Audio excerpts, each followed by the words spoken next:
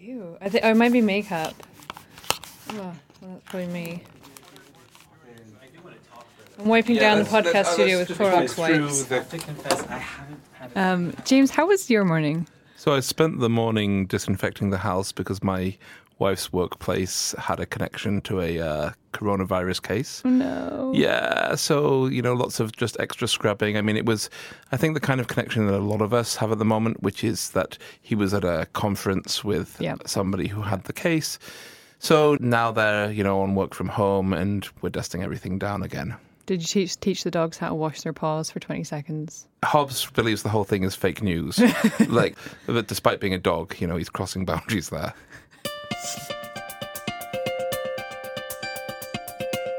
So hello and welcome to Don't Touch Your Face, Foreign Policy's daily podcast on all things coronavirus. I'm Amy Mackinnon, a staff writer here at Foreign Policy. And I'm James Palmer, a senior editor at FP. On today's podcast, we're going to be talking about countries where it seems like there should be larger outbreaks than are currently reported. And most prominently, India, the world's second most populous country, which for now has just over 60 confirmed cases of coronavirus and just one reported death, which is remarkable and almost suspiciously low when you consider that there are 1.4 billion people in India. Now contrast that with Iceland, which has one of the highest number of cases per capita in the world, with 80 infections out of a population of 364,000. Later on in the episode, we'll talk to Foreign Policy's managing editor, Ravi Agrawal, who previously served as CNN's bureau chief and correspondent in New Delhi. So, James, before we get to that, I'm not a scientist, but I did study political science. That's like the opposite of being a scientist, Amy. Let me have it. It's a science. But when I look at the list of countries which have experienced, some of the highest numbers of coronavirus cases, they all have one of two things in common. They're all either democracies or they have advanced, well-developed economies. In fact, many of the countries that have been hit hardest so far are G7 member states. I mean, is there a possibility that the virus is spreading rapidly elsewhere in the world, but countries just don't yet have testing capabilities or the healthcare infrastructure to identify it? I don't think it's a possibility. I think it's a certainty. And I think that's a belief shared by most people who study these countries, most public health experts. Whenever I talk to people from sort of Mexico or Pakistan or India, there's this almost universal consensus that the numbers must be going up in their country because they know what the situation is in terms of access to healthcare, people being able to get tested, get the numbers. I mean, look, we've seen in the United States in the last couple of weeks that this failure to provide testing kits, the difficulty of getting tested. And now you take that to much poorer countries without the ability, even if they have well-off urban centres, these enormous areas where people just don't have the ability to perhaps even know about the virus in a real way to get to the lab to realise that they might have something to be tested. And, we've been looking in particular at Indonesia, and we've run a couple of pieces on this, where it seems impossible that the number of cases is as low as it is. Right. Last time I checked, which was a few days ago, it was, I think, just 2.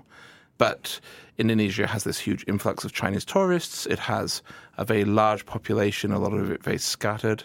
And the likelihood is just that these cases are not being picked up yet. A lot of cases, that's because they're poor people, and poor people have the least access to healthcare in pretty much all countries, barring sort of the advanced European countries. So in places where you have to pay for healthcare, where you're paying out of pocket, which is most of the world really, people just aren't going to go. People aren't going to get tested. People are going to rely on traditional medicines or street remedies or buying antibiotics over the counter. And this has all kinds of disastrous consequences for public health normally. But in an epidemic, it means you have this probably enormous number of cases we are just not seeing. Mm-hmm. I mean, could there be something else at play here? I mean, some reports have raised the question about whether different climates are just more or less conducive to spreading the virus. Well, I mean, you kind of run into the problem here that, the terms global north, the developed world, and global south exist for a reason. Most of those countries, of the poorer countries, are in those hotter temperature areas. But there's two things which I would say really rule against that. The first is that we haven't seen big numbers in northern countries either, like Mongolia, say. Mongolia is pretty poor. Mongolia has a very dispersed population and very poor healthcare, and it's had one case. Or one confirmed case, and it's right next to China. There's a bunch of contact between China and Mongolia, and even though a lot of the population is nomadic, Ulaanbaatar is a city of 1.5 million people nowadays living in very clustered conditions, but only one case. And then we've seen countries that have more developed infrastructure or healthcare, but also very hot temperatures, such as Qatar and Bahrain. Qatar is reporting 262 cases. Bahrain is reporting nearly 200. And so those are a real counterpoint to this idea that the heat might stop the virus. And then there are also, very suspicious things showing up. So, for instance, with Egypt at the moment only has 60 cases. So this all rules out this kind of idea that there could be some kind of magic bullet of the weather that prevents the virus from spreading or renders it much less likely. Now, there's one thing, which is that most viruses are susceptible to UV, ultraviolet in some way. And so time in the sun, the more time in the sunshine, both for infected people, for surfaces, that might really be making a difference. But a lot of this is just coming back without enough data yet. We just don't know. We can't tell.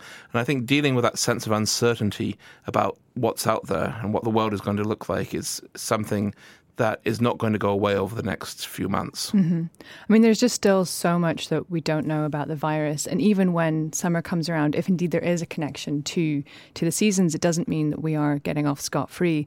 The Spanish flu of 1918, which affected a third of the world's population, went away more or less over the summer, but then came back in the fall. And the second wave was even more deadly than the first. I mean, what about in China? Was there any regional variation in the spread of cases between northern and southern China? No, it was just about proximity to Wuhan. And so you have this big cluster of cases in Hubei, which is right in the center of China, conveniently for this thesis. But in fact, the northern numbers where it's colder and drier seemed somewhat lower. There's always the question with China of the data and whether it's reliable. And I think that in terms of the geographical spread, it definitely is reliable because basically people are going to be manipulating the numbers for the same reasons all over the country. But we're seeing this phenomenon at the moment whereby the Chinese are kind of trying to take a victory lap. Xi Jinping just went to Wuhan to do this very stage-managed visit. And that kind of worries me because although the lockdown has been remarkable, and the lockdown's definitely played a big role in helping significantly reduce cases at this point, I think that there are probably lots of pockets out there that are not showing up in the numbers, and I'm worried that we're going to get a second wave of infection from that in China, or a wave in the autumn as with the Spanish flu perhaps, or infections from other countries. And so this keeps coming back to the question of, can we trust these numbers?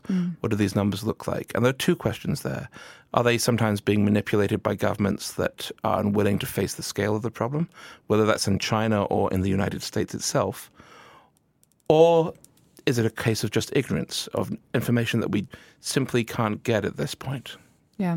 I've been very curious about Russia's numbers. I think as of today, they're reporting 28 cases, which I just find to be suspiciously low for a country as large as Russia. It has a sizable population and a long historic tendency of looking to sweep bad news under the rug. On the other hand, I keep being advised that rubbing alcohol kills the virus. So this may be the Russian solution. They may just be so soaked in vodka permanently that the virus is unable to get a hold against the mighty Russian soul. But only if it's above, is it 70%? 70%, yeah. Right. Which, I mean, come on, you've known Russians who would drink that.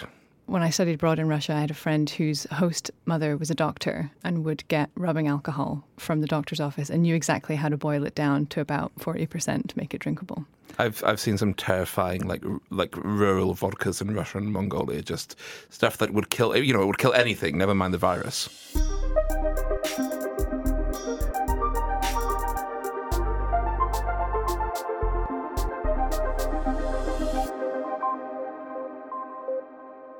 And now, because we all know you find British accents so soothing in the time of crisis, we're joined by Ravi Agrawal, our managing editor, to talk about how India is preparing for what is now being described by the World Health Organization as a pandemic of coronavirus.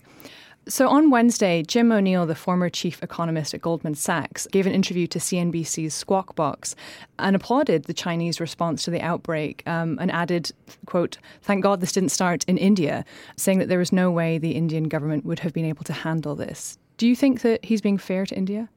I think he is. I mean, it's as much a criticism of India as it is praise of China, in that it would be so much harder for India to lock down as much of the country as China did for its citizens. And not only that, there's just a huge difference between the healthcare systems in the two countries, the levels of awareness, the literacy levels, the ability to deal with a major crisis like that. So what he said does make sense. I mean, as we said at the beginning of the show, there's currently around 68 reported cases in India and just one death that's been reported. How reliable do you think those numbers are that we're seeing out of India? I think they're completely unreliable on two counts. One is that, of course, there may be many, many more people infected, and we would just never know. And that's because there are very few testing centers in India.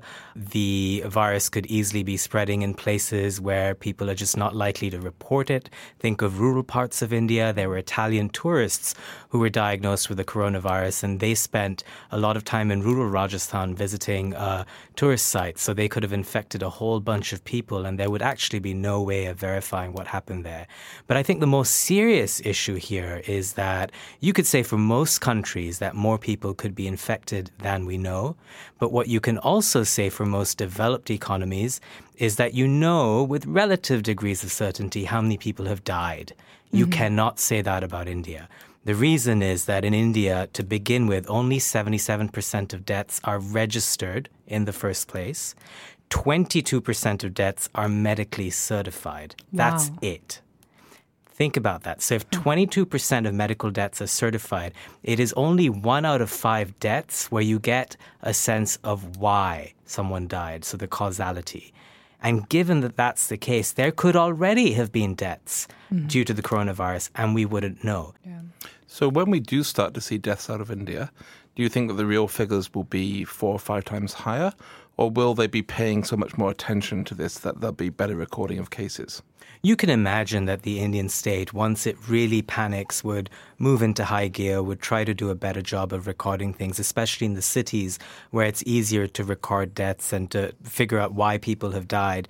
But the problem is it may be too late by then. I mean, India has already taken some measures to screen at airports, although it's questionable how effective those screening methods are. It has also started screening at seaports. Again, questionable how effective that will be. It's closed the border with Myanmar. But then the thing is, as we know, this isn't just about stopping the spread anymore. This is about mitigation. And it is already there. It is clearly spreading. And given the inability to record things in India, given the inability to deal with things, what I'm most worried about with India is the fact that its hospitals will quickly be overwhelmed, is the fact that many people may not even take it seriously enough because of a lot of misinformation on social media. There are fake WhatsApp messages doing the rounds which say that herbal remedies could fix this the way they would fix a head cold. There are government legislators who have said that cow urine or cow dung could be a fix for something like this. So there are so many reasons to worry about what could happen in India. As with all stories out of India, it's a numbers game. The numbers always boggle the mind, except this time it's on the low side. And, we just saw the Indian state cancel all visas, has suspended them technically till April 15th. So they're clearly, they're taking this seriously, but what kind of powers can they bring to bear? How much can the central government do, and how much is it dependent on sort of lower level authorities, provincial governments that don't always get on with the centre in India? So on that, actually, funnily enough, there is precedent of shutting the state down. I mean, in states like Bengal, which have long had what is known as a bandh or closure for political reasons, I remember those from growing up in Calcutta, they could just shut the entire city down, where you have no schools open, no businesses functioning, no one allowed on the streets. There is precedent. They are not going that far just yet, and I don't know if it's because the sense of panic hasn't reached a heightened state. I mean, schools have been closed in many cities, in New Delhi particularly. People are being advised to work from home. The big Hindu festival of Holi, the festival of colours, was very subdued on Tuesday. Many people who would celebrate it. And I should explain, the way you celebrate Holi is by throwing coloured powder at people. You often mix it with water, you rub it on people's faces. It's quite a rowdy, rambunctious festival. I was looking at one of the videos of the past, and and counting the number of kind of transfer points of viruses during them. I mean, it was a little bit terrifying. Would be many of them, yeah. But I mean, this is something that we're seeing across the world: is this need to kind of close down festivals, shut down public life. And India seems like somewhere that has a particular joy in these kind of events, in these public events. How are people going to cope if that stops, if that's taken away from them? Well, I guess on the one hand, if the state forces it, they'll have to go ahead. But, Indians also have a real sort of let's get on with it kind of attitude. And that may explain some of the initial slowness to react to it. The flip side of that is that when things get really bad, you could have either draconian state responses or just out-and-out panic, in which case India is simply not equipped. I mean, again, in terms of hospitals, in terms of supplies of masks and gloves, in terms of the ability to test. I think India only has 52 laboratories that can test. In New Delhi, there are 2, but there's only 1 sample collection site. I mean, how do you even get there? How do you hand in your sample? How do you ensure that the results come through? There are a lot of funnel problems in India, and all of that could go awry. I mean, in the best of circumstances, India has a lot of problems, but when things go wrong, things go really, really wrong. That was Ravi Agrawal, Managing Editor at Foreign Policy. Thanks for joining us, Ravi. Anytime. So before we go, I just want to flag some news that you can use. So for years, Apple has claimed that iPhones can only be cleaned with a delicate lint-free cloth. But now, staring down a global pandemic, it turns out the iPhones can handle a Clorox or alcohol wipe pretty well. In the name of journalism, a reporter at the Wall Street Journal wiped down an iPhone 8 screen with a Clorox disinfectant wipe over 1,000 times. And the phone was fine. Your iPhones have always been nasty, but now you have an added incentive to give it a regular wipe down, as coronavirus can live for days on metal and glass. And on that note, we had a reader question asking about cleaning your glasses. I talked to Annie Sparrow, who was on the show on Tuesday, who's an experienced doctor in hot zones.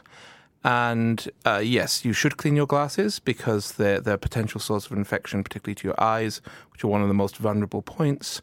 You can use rubbing alcohol. You can also use a mixture of soap and water, but rubbing alcohol will avoid the smudges. So take extra care, particularly if you're somebody who normally kind of, as I do, just like cleans them with a shirt or, the edge of my fingers. And don't forget, our website has some of the most informed articles about coronavirus from experts and journalists around the world. So if you're not a subscriber, please go to foreignpolicy.com to sign up today. That's it for today's edition of Don't Touch Your Face. I'm Amy Mackinnon. And I'm James Palmer. Our show is produced by Darcy Palder and Dan Haverty and edited by Rob Sachs. Our web team includes Laurie Kelly and Kelly Kimball. The executive producer for news and podcasts at Foreign Policy is Dan Efron. Thanks for listening, and remember, if you have a question about the coronavirus, you can email us at don'ttouchyourface@foreignpolicy.com or get in touch on Twitter using the hashtag DTYFpodcast. Until next time, don't forget to wash your hands. And don't touch your face.